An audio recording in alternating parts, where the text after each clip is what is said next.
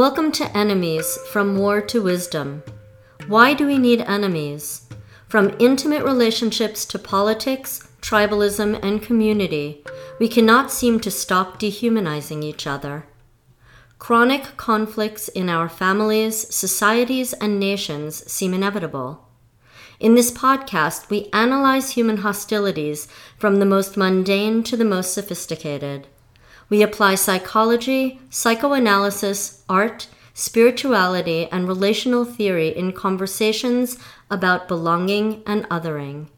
Each program reaches for a fresh wisdom that shows us how to step back from creating enemies in our lives. I'm your host, Jill Abelach, a book artist, end-of-life doula and spiritual caregiver, and mindfulness meditation teacher. I'm here with my co-host, Polly Young-Eisendrath, who is a psychologist, Jungian analyst, author, and speaker. We approach our ideas each from our own worlds, but always from the spirit and teachings of Buddhism, of which we are lifelong practitioners. Today's podcast is on the snow globe of our subjectivity, why it's so hard to agree. In earlier podcasts, we've talked about what it means to be a human being, an individual person who has a complex experience of seeing, hearing, and feeling. In this episode, we will go into the details of the individual world of being human and why it's so hard for us to agree about what is happening from moment to moment. Our perceptions of reality are between about 45 and 85% individual at any given moment. That means that we are not in the same world, and consequently, we don't share the same meanings about what is going on. We base our ideas and actions on the meanings we perceive and not on reality as it is. For that reason, we need to study the nature of reality and to be modest about our perceptions. In this podcast, we will talk about both of these subjects and why the metaphor of a snow globe works very well to depict the nature of our individual subjectivity.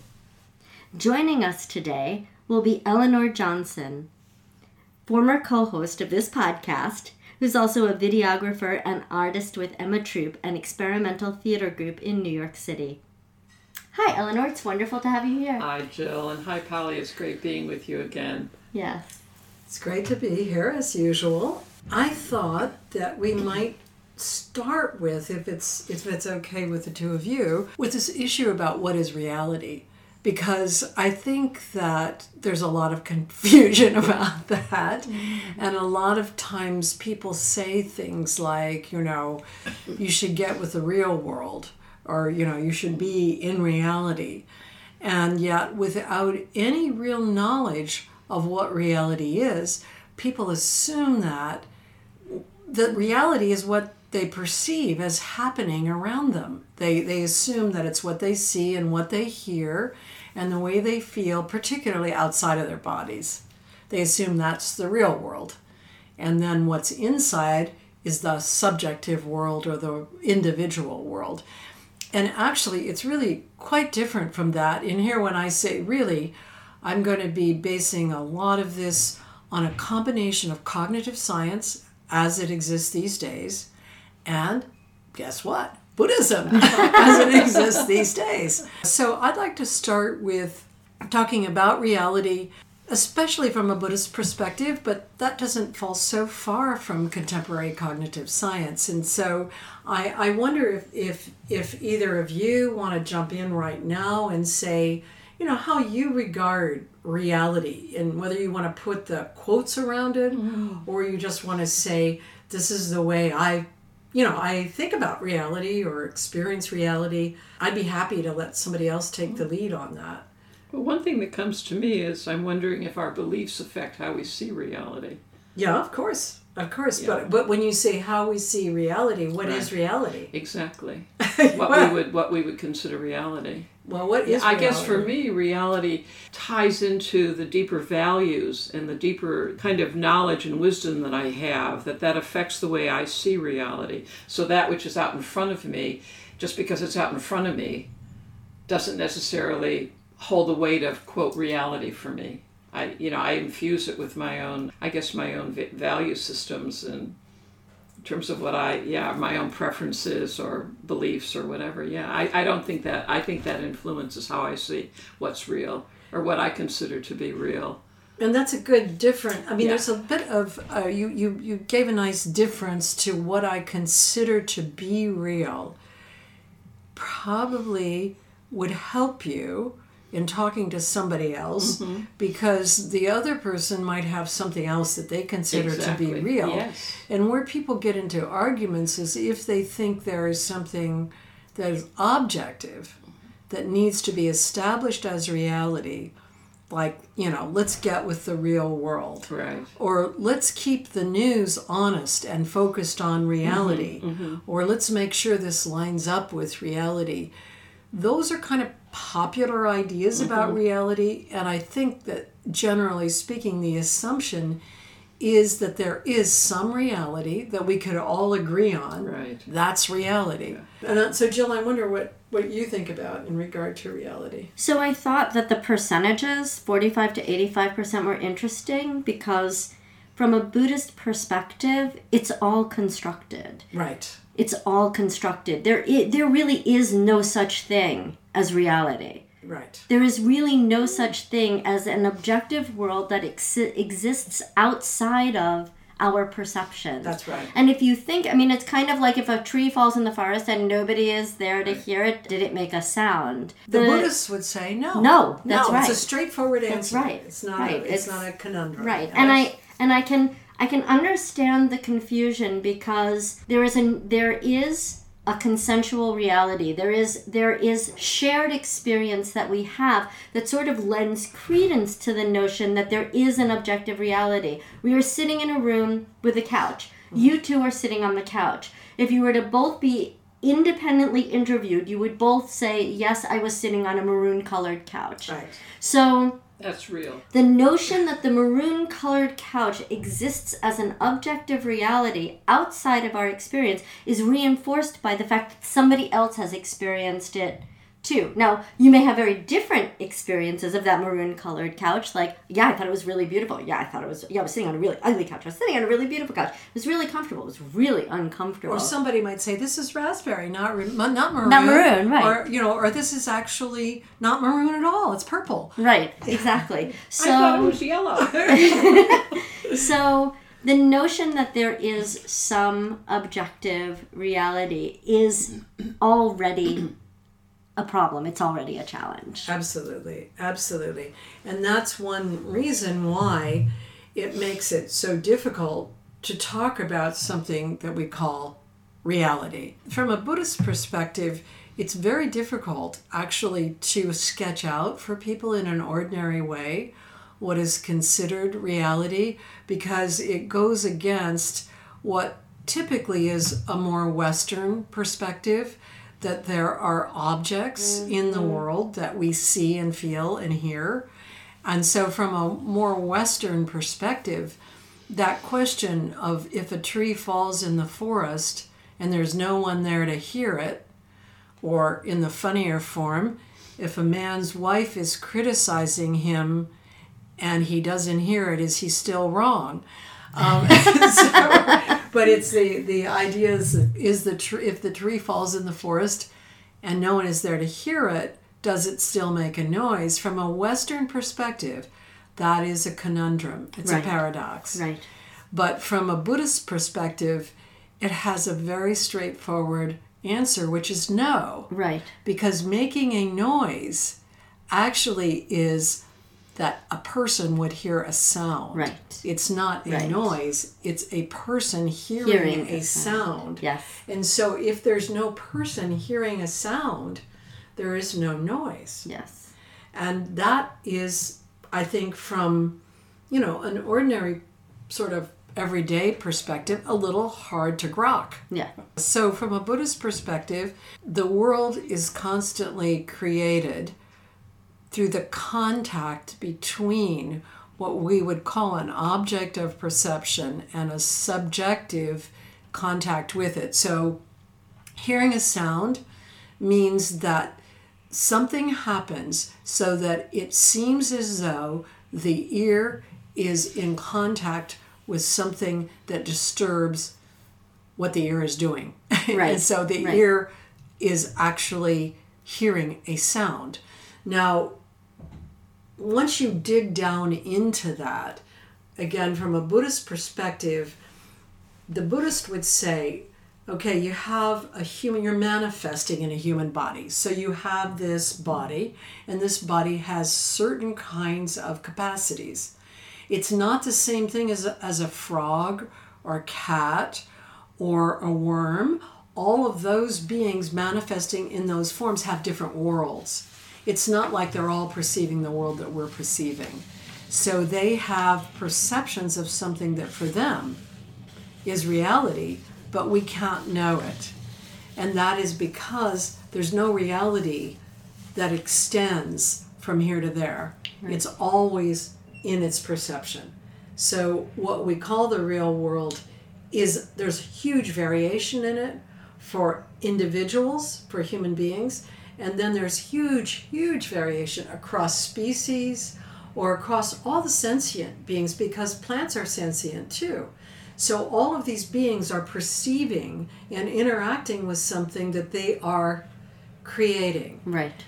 And so the only things that really, from a Buddhist perspective, this is so close to cognitive science. Everything I've said so far is what contemporary cognitive science mostly agrees with. I would say probably like 95%. And of course, I know, Jill, that you've read Bill Waldron's work.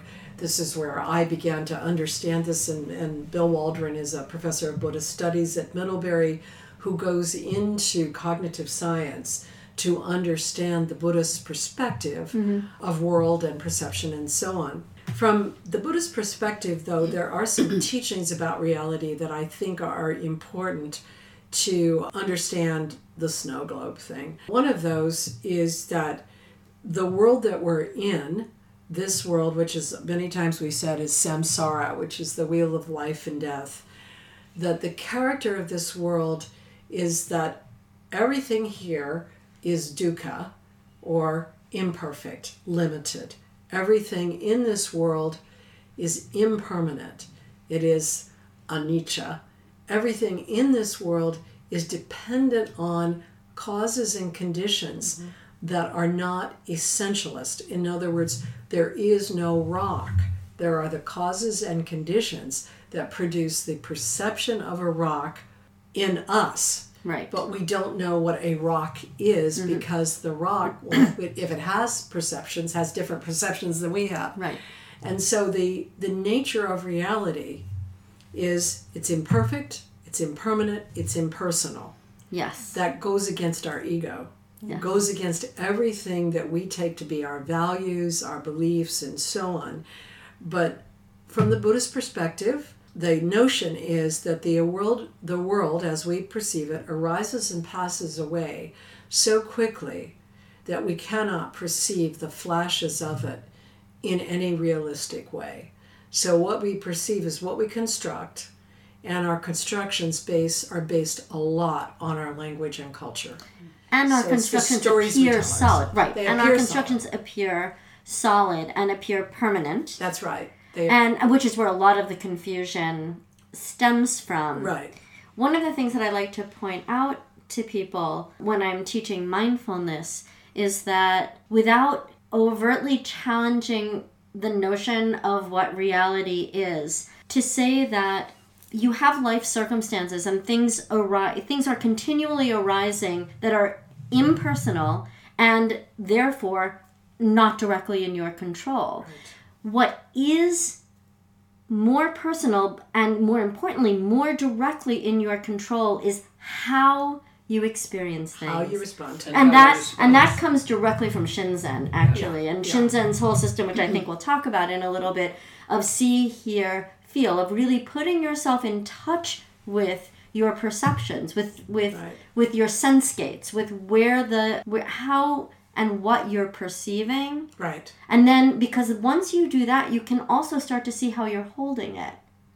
And you don't necessarily get to choose what the inputs are in any given moment, but you always always have the ability to observe and work with how you hold them. Right. How you experience attitude, them. Your Right. attitude towards what is arising. Right.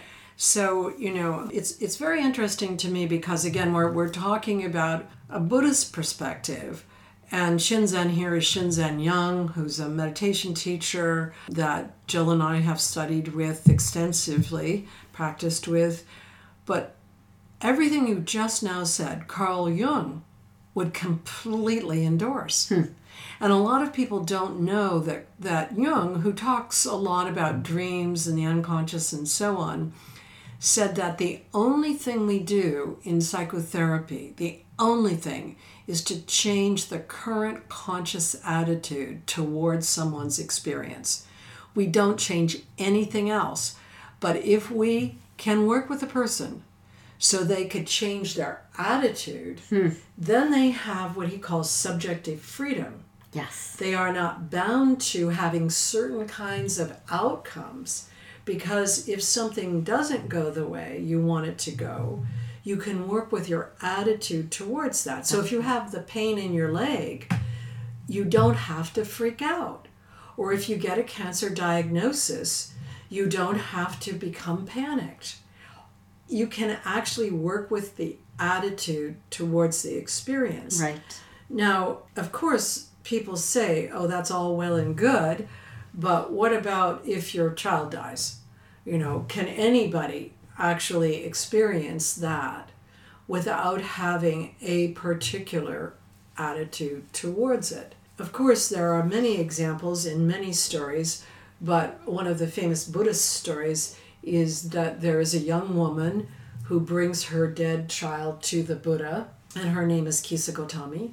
She has a child that's about, I suppose the child is supposed to be about a year or two old, and the child has died, and she's panicked, and she's angry, and she's enraged even, and she's going through the crowd, and she's saying to people, help me, to somebody. Can somebody help me? Can somebody get someone to bring my child back to life? And somebody tells her about the Buddha. There's a master teaching. She goes to the Buddha. She gives him her dead child, and she says, I will do anything if you can help me with my child, bringing my child back to life. And the Buddha says, I will help you if you can find a mustard seed. I want you to go to house until you can find a mustard seed. And of course, she says at first, of course I'll find a mustard seed, because everyone has mustard seeds. But he says, I would like you to find a mustard seed from a house in which no one has died. So she goes from house to house. She knocks on the door, or whether it were doors, I suppose, but she somehow lets herself be known, and then asks, do you have a mustard seed? Oh, yes. Has anyone in this house died? And she hears about people dying from old age, from suicide, from being murdered, from having illnesses. House after house, there are people that have died from different means and so on. There is not a single house where she can find a mustard seed where no one has died. So she goes back to the Buddha after not too long, and she says, I recognize now what you're teaching me. You're teaching me that this is impermanent, and everyone dies. And I can't have this feeling about my child dying when everyone is dying. And so, let's find a way to have a ceremony for my child, and I'll become your student. And then she becomes a student, and she eventually becomes a teacher. So it's a very good story about even a child dying, that your attitude towards that, if it's deeply, deeply connected to reality, that it's impermanent, your response is actually different than if you take it personally and you think you get freaked out that your child died and other people have children who didn't die, et cetera, et cetera. So, it's that attitude towards experience, and the real world is imperfect, impermanent, impersonal in the sense that the causes and conditions are not under your control. So that view of reality, just to start with reality, helps a lot. Yeah. You It know, really and I think, does. Eleanor, you were saying something like that too, that if you see that reality is not a thing out there that's doing something to you, but rather the conditions in which you are manifesting. Like there's no other way to be here except to be here in these conditions. And then it starts to become less personal and less difficult, really. There's something also about coming into the awareness or the mindfulness of finding meaning in what would be reactivity or how you meet an obstacle. When you can find the meaning, it all has meaning. It's all food for realization. It's about something. It has meaning. It's easier to take a breath. Mm-hmm. It's easier to hold. It's easier to just pause. Again, you have that kind of healthy belief that it's useful. It's not, so you don't go into, again, all the inadequacies or all the doubt or all the wrong making and get reactive. Mm-hmm. That's an extraordinary, that gives you real quality of life. Mm-hmm. Well, it's a matter of moving away from the poor me, usually. Well, because the poor me is the main thing that most people suffer. I know. In addition to the pain, they do the poor me thing, which causes more suffering. So that's all projecting. Right, and that's also taking it personally. The Takes poor it me personally, thing is taking it personally. Yeah, right. The poor me is a total personal. It's like about me. Right. I'm the one who had the worst case scenario here kind of thing. Right. And that actually gets away from the fact that you're in causes and conditions you don't know about. Right. And we're in this narcissistic age where everything's about the me, the I, the ego, the fortification of the ego.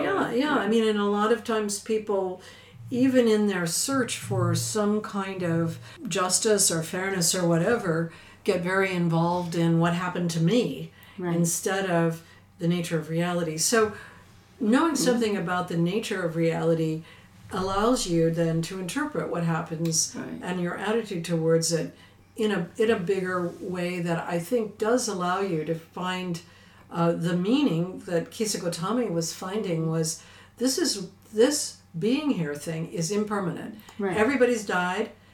Everybody's going to die. Everybody around, all of us are going to die in 100 years. None of us will be here. Right. And as in some of the teachings on impermanence, they'll do it in a room of 300 people and saying 100 years from now all of us will be gone. Right. That's a really interesting idea. We're gone. Boom, it's gone. And so the idea that somehow your own grasp of this has some sort of permanence is actually often problematic on many levels because people believe, oh, now this is forever. Well, and people also take impermanence then as an affront. Yes. So, what do you mean? What do you mean? I'm like, wait a minute. Something got screwed up because I got sick. Like, I was not supposed to get sick. Right. Something got screwed up because I'm dying. And I was not supposed to be dying. Right. And even if people qualify it with, I'm not supposed to be dying now. Yeah. Well, first of all, you don't get to choose. That's right. In general. And you can argue, well, if you don't do this, but you do more of that, okay, well, maybe you can, in the grander scheme of things, you've got plus or minus 40 years. Yeah, Exactly. Okay, so plus or minus 40 years, maybe you could have lived a little longer or whatever, but you're still going to die, and you're still, in all likelihood, going to decline in some way, even if it's not with a specific disease. Yeah. That's the nature of being. That's part of the contract in being here. It is. That's the contract you signed. The moment you were born, you started dying. Or even when you were conceived, when you were conceived, yes. It's the moment you actually just boom into being. Right. You're beginning to die. That's right. You're going to boom out of being someday. yes. So it's like when you realize you're booming in and booming out all the time, it gets to be less concerning. Yes. And so again, that knowing something about reality can be a tremendous relief if you actually recognize that sort of impermanence and the impersonality. And the impersonality are actually great freedoms. Yes. Because you don't have to constantly be controlling everything to make it turn out right. Yes. Or when you have an awareness, again, of, say, the transcendent dimension of reality. That might not fit into like Buddhist terminology, but where you, in the face of negativity, in the face of harm, in the face of victimization or any of those kind of negative zones, you look for the transform. You look for a way of turning it to something that's more useful, more positive, more holistic, more transcendent. That's another, another approach. Yeah, no, I mean, and that is the attitude towards your immediate experience. Right. If you embrace, for example, a Christian path, Right. or would that be more Christian, what I'm talking? Well, not necessarily, but I mean, because in Buddhism as well, there is the Buddha nature, right, which is a transcendent dimension. the nature of love and compassion within this world, and then beyond this world. And so it's not so different from the idea of the mind of God, or being able to transcend the moment because you realize that the moment somehow is teaching you, right? That it's not just a moment of pain or misery or whatever. Right. So that attitude towards reality, and then having some knowledge of reality, that reality is not the world around you. Right. It's the world you're constructing all of the time. Yes. And that actually is a little hard to get, for people to get that it's a practice. Straight out. Well, it's also like an insight if you realize that this is happening. You begin to see things differently, hear things differently, feel things differently. Exactly. There's a way in which I think it might be a little bit easier, sort of a stepping stone to that. In the book Sapiens by Harari, thank you. Harari. One of the pieces of the book, early in the book, that was a huge epiphany for me, was when he talked about the fact that one of the reasons why Homo sapiens became the sole surviving hominid species on the planet was because of a cognitive ability that we developed, a mental ability that we developed. And that mental ability was the ability to create and believe in myth as though it were an objective reality. That's right. And so, and the reason that that's part of our survival history is because species like Homo sumatranus or Homo neanderthalis could only gather in groups of about 150 because you had to have very few degrees of separation. You had to know the person. You had to be able to recognize them to know you could trust them. Once we developed the ability to create myth, then my myth is that I am American. There is nothing tangible. There is no physical reality called America. There is Earth that I live on that happens to have been designated America, but there's nothing different about the soil under my feet than there is anywhere. Right. So the myth is that this country called America exists, and the myth is that I live on this piece of land called America, and therefore I'm American. I don't need to know you. It doesn't matter how many degrees of separation there are. If you also call yourself American, I can trust you because now we both identify with the same myth. And so I love that because that explained to me so much about identification. Yes. But the reason that I think it's relevant to this topic is because when you step back and you recognize so many of the things that we identify with, so many of the things that we hold as objective truths. Right. I'm American. I am of this religion. Or that money exists. Or that companies exist. That's right. The companies exist. I mean, the example he gives in the book is Peugeot. Right, I know. What is a Peugeot? Right. I mean, as in the company. Right. And actually, he calls it fiction instead of myth. I mean, he calls it fiction. I think you could use either of those words, but yes, he does. But fiction often is considered a little bit lower level than myth, and that's fine.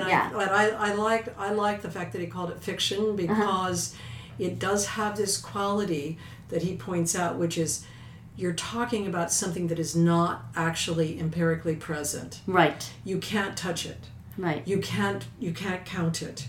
So the other hominoid species, the other human species, couldn't do that.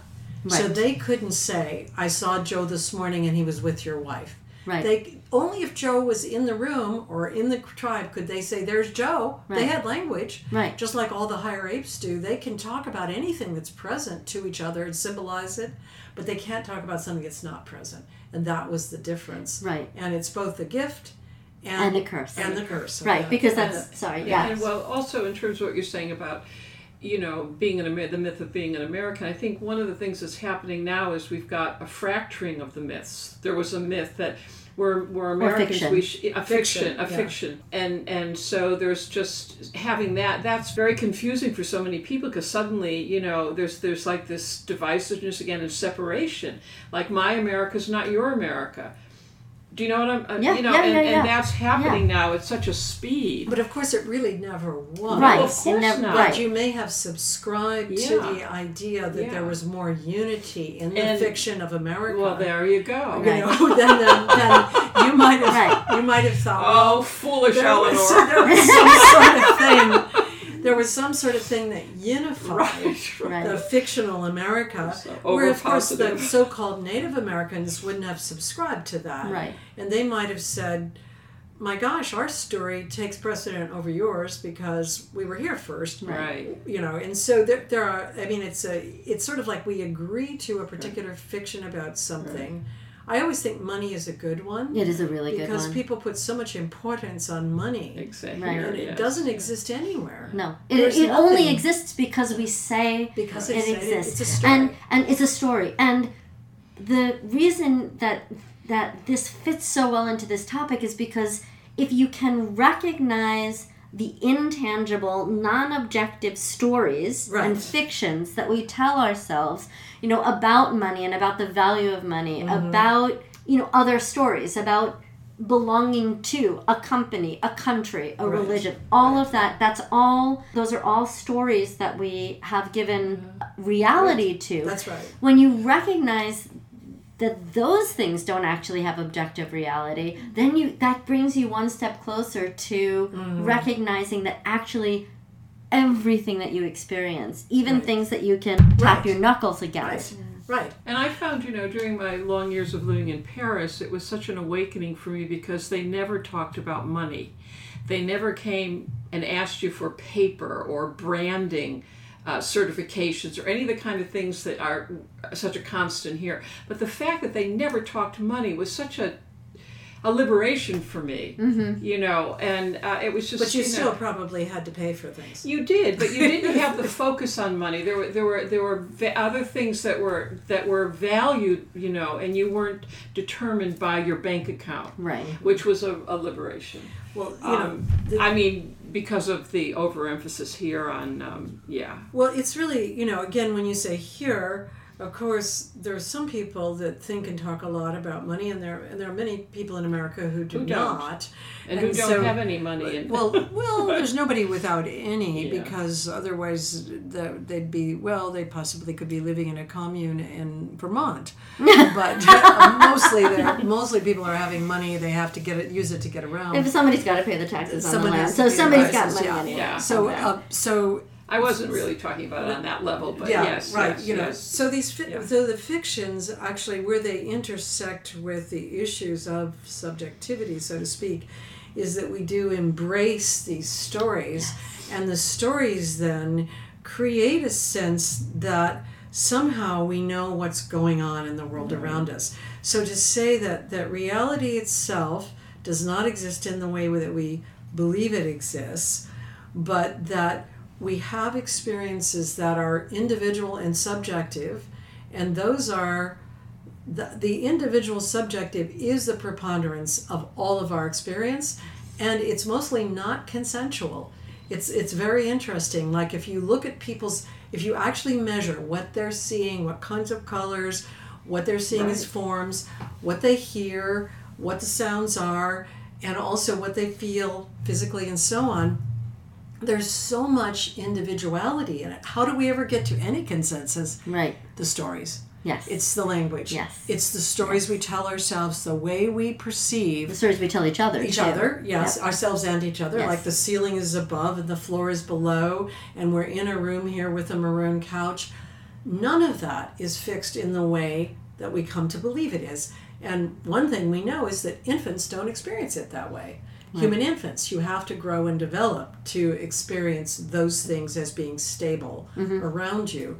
So getting back to the issue of the snow globe and why it's so hard to establish that sense of agreement with others, let's just talk about the experience of the individual and how that works. And here we're going to draw on Shinzen Young's framework for what it is that allows us to construct that sense that we are inside of a body with a world outside of us, because that's not given and that's not there for the infant. You have to develop it, and every day when you wake up, you have to recreate it. And one way you know that is that if you're not quite awake, you're kind of in the dreaming world where you're creating a different kind of environment.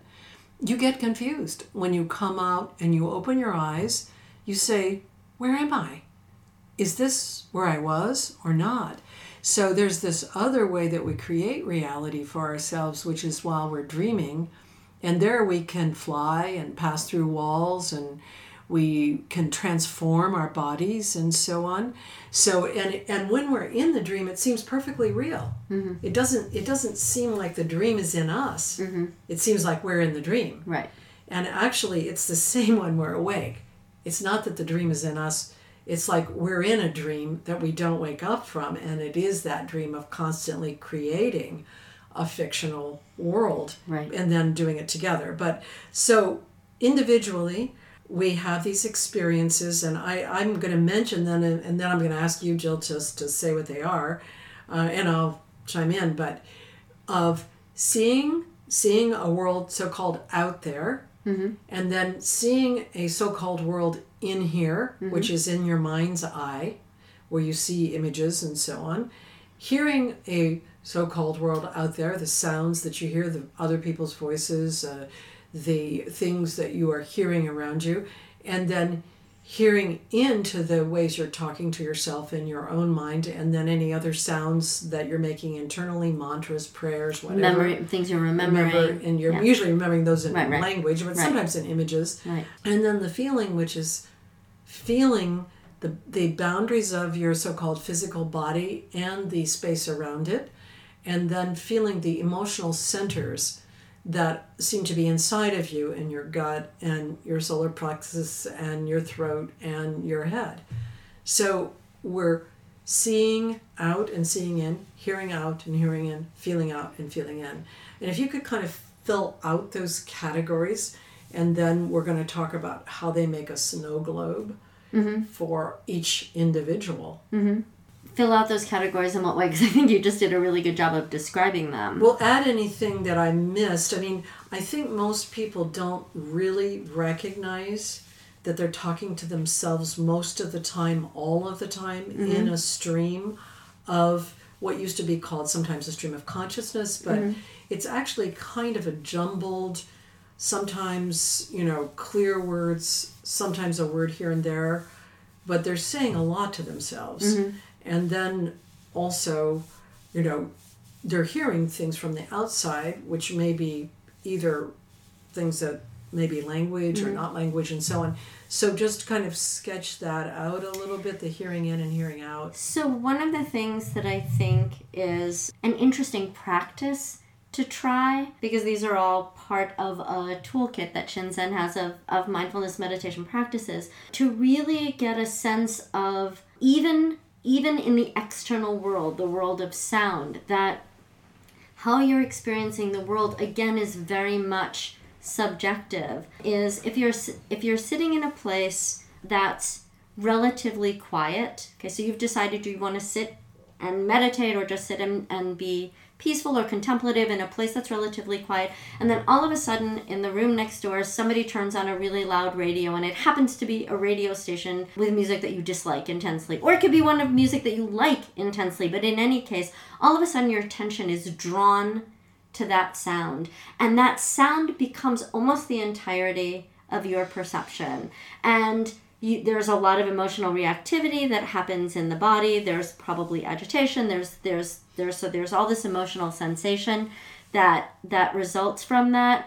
And anyway, one of the ways of working with that is then to broaden your sense of hearing more and see if you can hear your own heartbeat. Start listening to, mm-hmm, the words in your head that are saying, God, this sucks. I really wanted to sit here and be quiet. And one of the things that I've done with groups that I've done this practice with is say, okay, so we're in a room where there was a clock ticking, And it was actually at a health club, and somebody went into the spinning room and put on heavy metal right next door to where we were meditating. And my first notion as a meditation facilitator was to get up and ask them to shut the sound, right? Shut the music. But I thought, no, this is perfect. What a wonderful opportunity. So I said, okay, now broaden your experience to include the ticking clock. Now broaden your experience to hearing your own breath, because you can still hear your own breath. And notice what happens to the sound in the spinning room, right? That sound that seemed to take over your entire world 3 minutes ago. So by broadening and by recognizing that this is all part of a constructed experience, no one thing necessarily has to overwhelm us or grab us. It's all part of the experience. The same is true for feelings, for physical sensations, working with pain. Mm-hmm. Part of working with pain is you can choose to focus on the area that's painful and then begin to notice the area around the painful area. What's happening to the muscles in the area around where you're feeling pain? They're probably starting to tense. And as those muscles tense, eventually there's going to be kind of a generalized anxiety in your body, right? So the more you work with your sensory experience and the more clarity you have about it, ultimately the more equanimity and the have. And the equanimity. So again, you've touched on so many things that are so important. Most of our suffering is based on the stories we tell ourselves. And we're telling ourselves those stories when we're actually perceiving things going on. For example, I wish that person would turn down that awful music is a whole set of fiction about everything that's going on. And what it boils down to is this, I don't like this. That's what it boils down to. Right. I don't like this. Right. And if you actually start to listen into yourself, what you will notice is as you go around in the world, you probably will be saying to yourself, I like this, I don't like that, I like this. And there'll be a preponderance of, I don't like that. Yes. Those will be the things you remember that tend to characterize your day, when actually all it is just your preference, instead of, oh, now this is happening. Oh, now this is happening. And once you actually have, so equanimity is a friendly attitude to anything, whether it's pain or pleasure or whatever. Oh, that's interesting.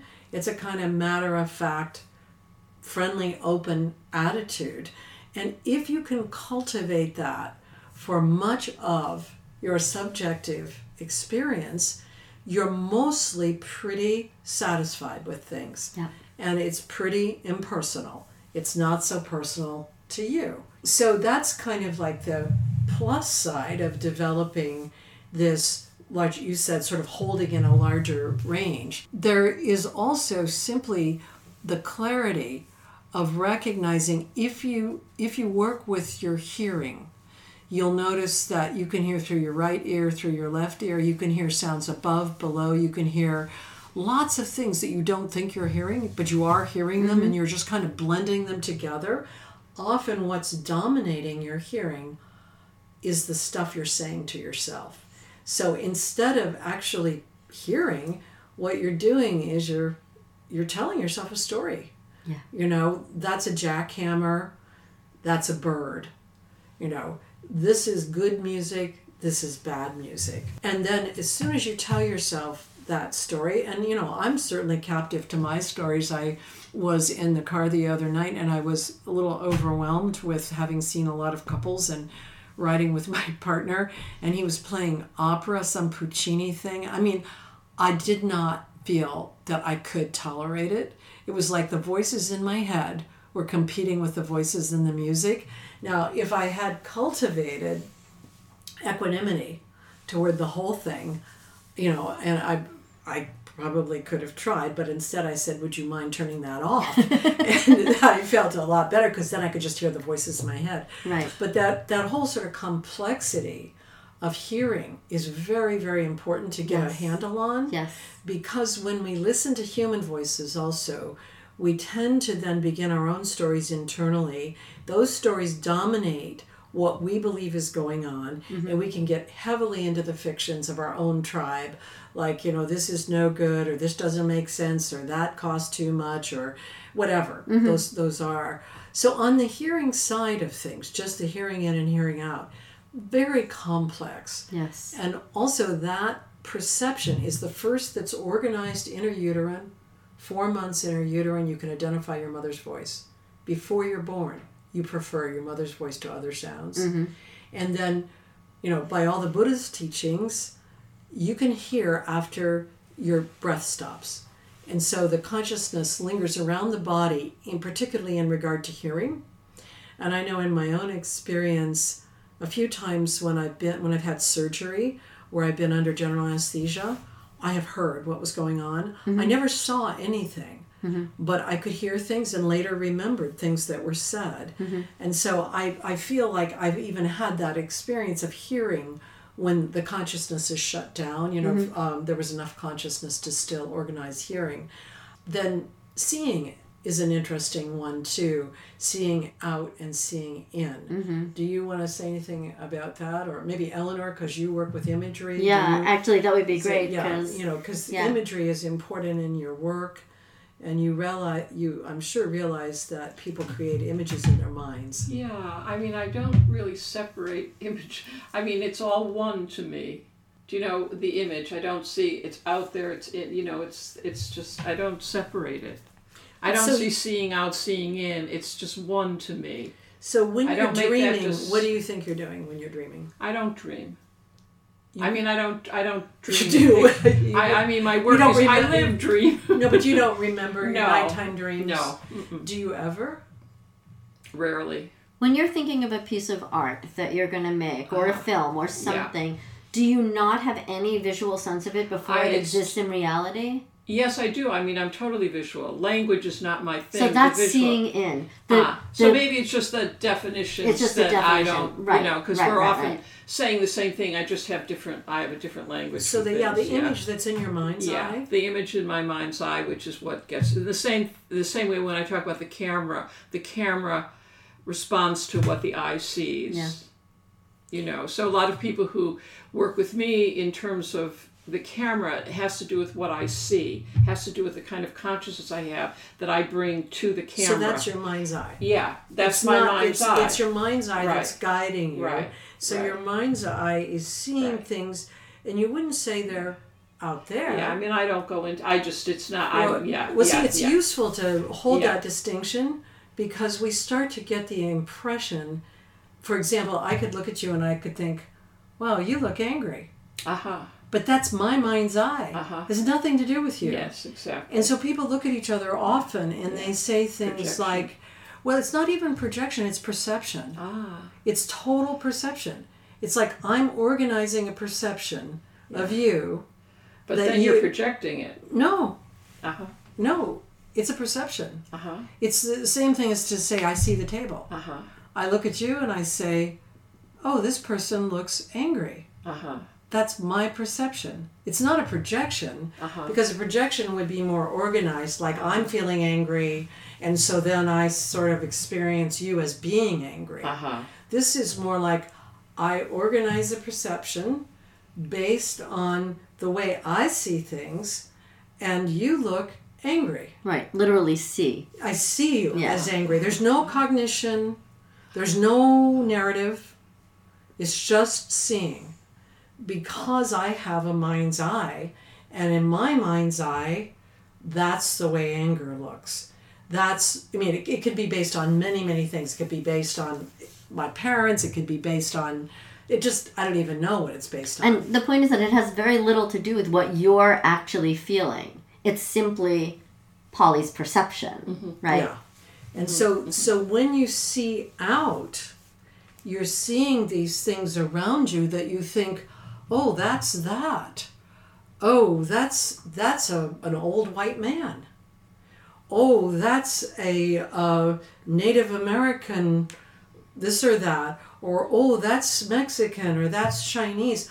All of those things. Now, some of that is also narrative that you're saying. But there are many, many things that you see that are not at all somehow out there. They're a part of the way you're constructing the visual world. Now, where that becomes extreme, of course, is if you're psychotic. Right, and hallucinating. If you're psychotic, you do what we call hallucinating. But, those of us who aren't doing it. But I'll tell you, if you talk to a psychotic person about what they're seeing that you're not seeing, they have a huge logic for it. They are not just making it up. Right. And so people say often, for example, about hypochondriasis, for example. That's a really good illustration when somebody says, I'm sure I have cancer, because they can see it on their body, they feel it inside, they're absolutely certain. And if, after talking to them, you say, I think maybe you're anxious about the way that arm feels or something, and it might not actually be cancer.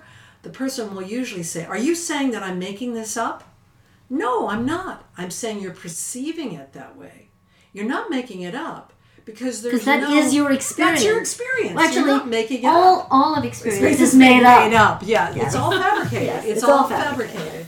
Yeah. And so because we are. Exactly. Because of that, then, when we get into seeing each other or hearing each other, we need to be very careful. Yes. Because you are hearing often what is in you're seeing what's in your mind's eye, and very often what you're hearing isn't even, you could say it's in your mind's ear, but often what we're hearing is actually our own voice internally narrating what we believe is going on. We're not even hearing the other person's voice.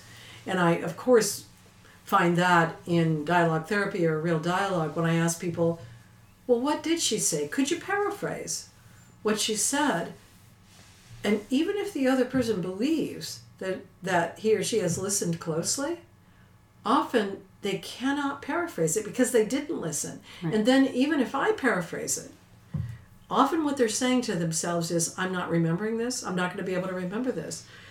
So they can't because they're listening to the voice in the mind. Right. They're listening to their... So as soon as someone starts talking, we are already formulating what we're going to say in response, or it triggers a memory and we fall into that memory, and then that's what we bring forward as the next part of the conversation. Right. So that's often called, in the blind spot work, it's called implicit association. Mm-hmm. So somebody begins to say something, or you start to have an experience, and then you bring in all these implicit associations. Mm-hmm. And so then you have a picture in your mind's eye about what this is. You have a narration inside about what it is, and you're no longer interested in what it is. Right. You've captured it subjectively, and you believe it's objective. And that's where you fall into the difficulty. You really believe that isn't an old white man, or you really believe that is an angry woman, or you believe that is, even you could say, most people know mirages. Mm-hmm. You look down the road and you see what looks like absolutely a puddle. Mm-hmm. Turns out there's no puddle there. Right. But that's happening all the time to you, not just occasionally. And so it, particularly with other people, where it becomes very important is just in recognizing that you might not be seeing anything about the other person. Mm-hmm. You might not be hearing anything. An old white man or angry woman actually is not a descriptor. It's also a story. It's and a story. That's the problem. That's right. That's the problem. And that to me, and this is a subject for another podcast, I think, but that to me is also part of the problem and kind of harkens back to what we spoke about in our last podcast about self-righteousness and moral superiority. Right. Because actually we're not hearing and seeing each other. We are creating stories about each other and then moving into those stories. Right. Yes.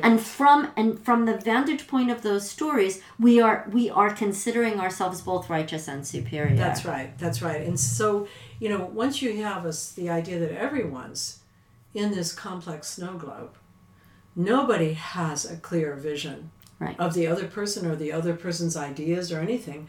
without the inquiry, without the dialogue, you don't know.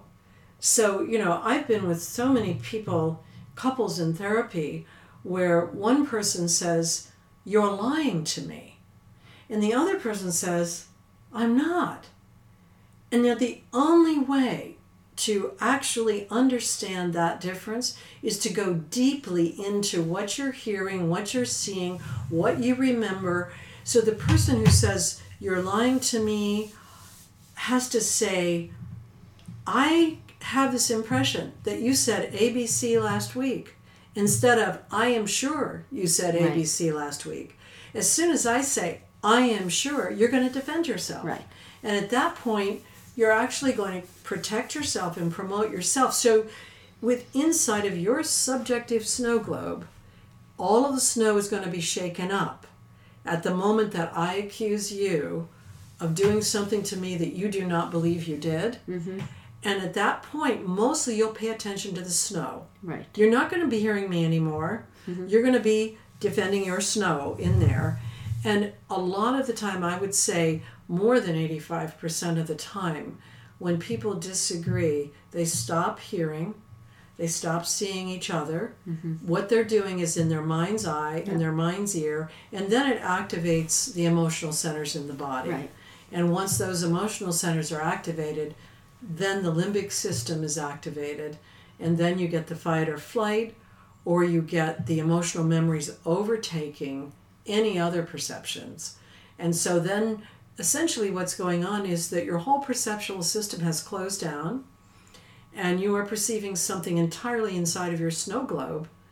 But unless you're psychotic, other people will believe you. I mean, they'll say, "Yes, that must have happened to her," because she's completely convinced of that happening, where it might not have happened. It might have been only her own subjective experience. So, again, that idea of seeing in or seeing out becomes valuable when you recognize that there's no consensual world. Right. And that if you see something through your lens, it might not be the case. You have to ask the other person, "Are you angry? Is that really going on? Or am I perceiving something that is not at all a part of your experience?" There are many, many things that people say to each other, like you're manipulative, you're narcissistic, you're dominant, you're passive aggressive. You're passive aggressive, and all of those things are just from That's the observer. a great kindness, though, to be able to say that to another. To be able to, just have that objectivity in terms of how you, not how you're perceiving another. I mean, that kind of like asking them rather than assuming that that's the way they are. Yes, exactly. Yeah. And so that's reality. That's a great kindness. That's like reality. It's a practice as well. Right. Yeah. It's like higher intelligence as well. Well, let's say if you are without any modesty about your own snow globe, if you think all the time when you're going around that your snow globe is right, is always right, you actually are going to have a very troubled life. Yeah, because that's the age we're in. Constantly irritated. And one of the things that you just brought up for me is that part of the remedy to snow globism, whatever we want to call it, is equanimity is a big piece of it. Yes. The other piece of it is curiosity. Curiosity. Yes, absolutely. Yeah. Without the curiosity is also a test that you can ask yourself. Right. Yeah. If you have no curiosity about the conversation you're in, if you think you already know exactly what's going on, then you're actually enclosed entirely in your subjectivity. That's right. And there's that, just to also have that healthy hunger for inquiry, to be able to ask the question, to be able to step outside of yourself enough to ask the question about another person's reality, rather than your projection of what you think is going on. Well, again, to try to be clear, it's not a projection, because we've talked about projection so much. Right, yeah. So this is a perception. Yeah. And so the snow globe thing is really about our perceptions, not our cognitions so much, although there's a narrative thing that goes on in your own mind. But if you recognize that your perceptions are largely individual and subjective, then you almost always will ask a question, because you'll know that you're generally speaking from your own point of view, your own snow globe, your own narrative, and that's not aligned with somebody else. It's re-education. Well, I think it's, It's it's reality. But also, we're talking people, to a general audience here on the podcast. I mean, this is also a very specific way of looking at things, and it takes skill. Yeah. I mean, I don't think it's something that people normally do without being re-educated or going deeper or coming into a greater understanding of what all of this means. Well, that's why we're doing the podcast. Well, exactly, Yes. exactly. Yeah. One of the things that I also want to clarify, because this comes up sometimes when I'm talking about this with groups where we are doing mindfulness practices. Just to go back to equanimity for a moment. Right. So there is some confusion about equanimity, because what people often say to me is, well, what about social justice? Right. Right? Right. What about the fact that what they're doing is wrong? Yes, I could have. We did that as a chorus. Yes, yes. Do you want to talk about that? Well, not really, but I'll continue if you want. It's important because people are very confused about all of this. I mean, people are really, really confused. So what I would say is, how do you know that the other person is wrong? Right. And I mean, that goes back until to, you really understand the other person's intentions. Yes. Right. I mean, this You is don't also know. what Byron Katie's been doing in her work, which has had so much, it's been so useful to so many people to just be able to even ask the question, how do you know that that's true? In terms of the work So that that's she's been what doing. this whole sort of snow globe. Yes. And so when you believe that someone else is doing something that is wrong, Right. the very first thing that has to happen is a little modesty. Yeah, and stem back. And to start with your own perception. Right, that's to right. start with recognizing that what you are perceiving is your experience. That's right. And that unless you inquire into what the other person is experiencing and what the other person is perceiving, you can't know. That's right. You cannot know. You cannot know. And if you are holding the intention of doing good, which is where social justice, and that's a wrong thing, and there's any one of a million things you can outline as wrong. But if you hold your intention as creating less suffering in the world and making the world a better place, you don't start with your own perception and your own judgment. That's right. You start with inquiry. With inquiry.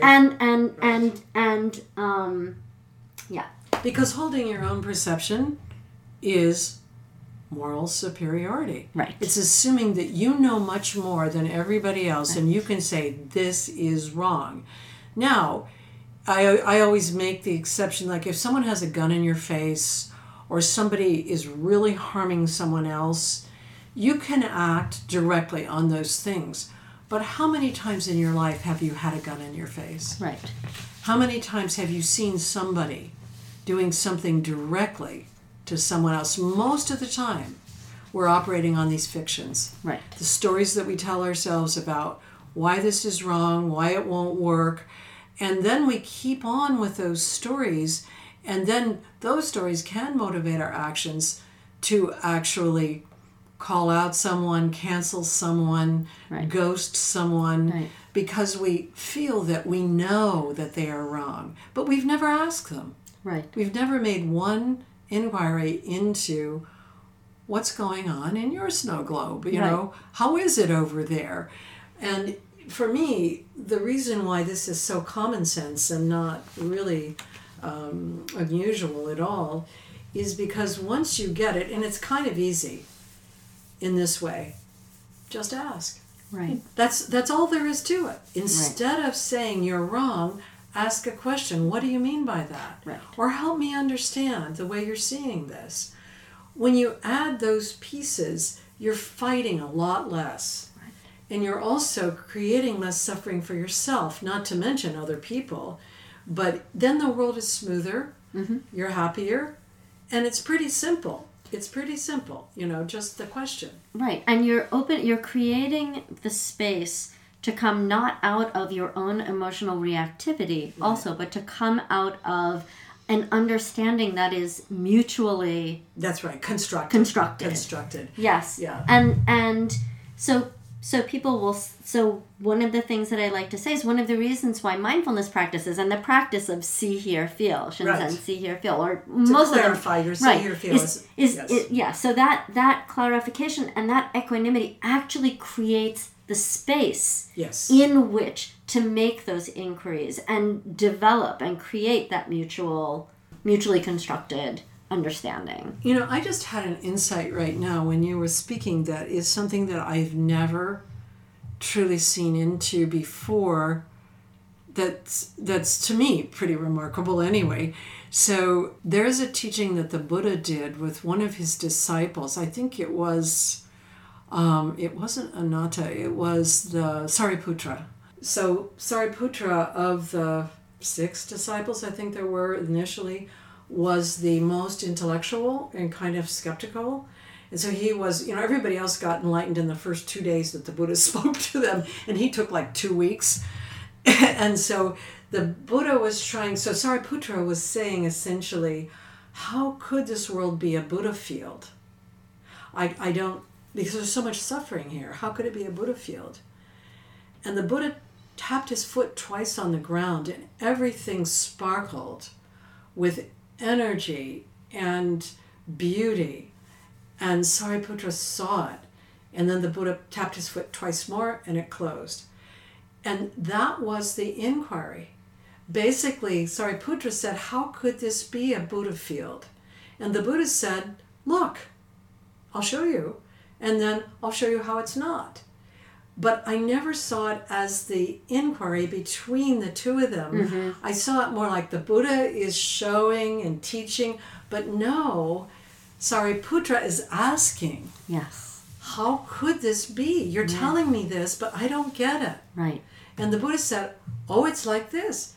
You have to change your attitude. Right. And when you do, this is how it looks. And then, hey, by the way, your attitude is like this. Right. That's how it looks to you. And so that inquiry can also open up something, a perspective to you that you've never seen before. Right. Because you only saw your own snow globe. And so you didn't even know that this could be a Buddha field. And then you ask, how could it be? Right. Help me understand that. And then you see something that you could not have seen on your own. And that also, I think, gets back to that reason why self-righteousness is so problematic, because you're so cut off from others and those who see it differently. Yeah. And I mean, it may seem impossible to imagine the world as a Buddha field, but if you ask someone who sees it that way, you might see it. You might see it. You might see it. And so that's a great place to end. Thank you. Well, thank you. Thank guys you. so much. Thank you. Thank you so much. Thanks so much for listening. And to continue the conversation, you can follow us on Facebook, Instagram, and Twitter. You can find past episodes of the podcast on iTunes, Stitcher, Google Play, and CastBox. Enemies from War to Wisdom is recorded and produced by Chris Coltrane.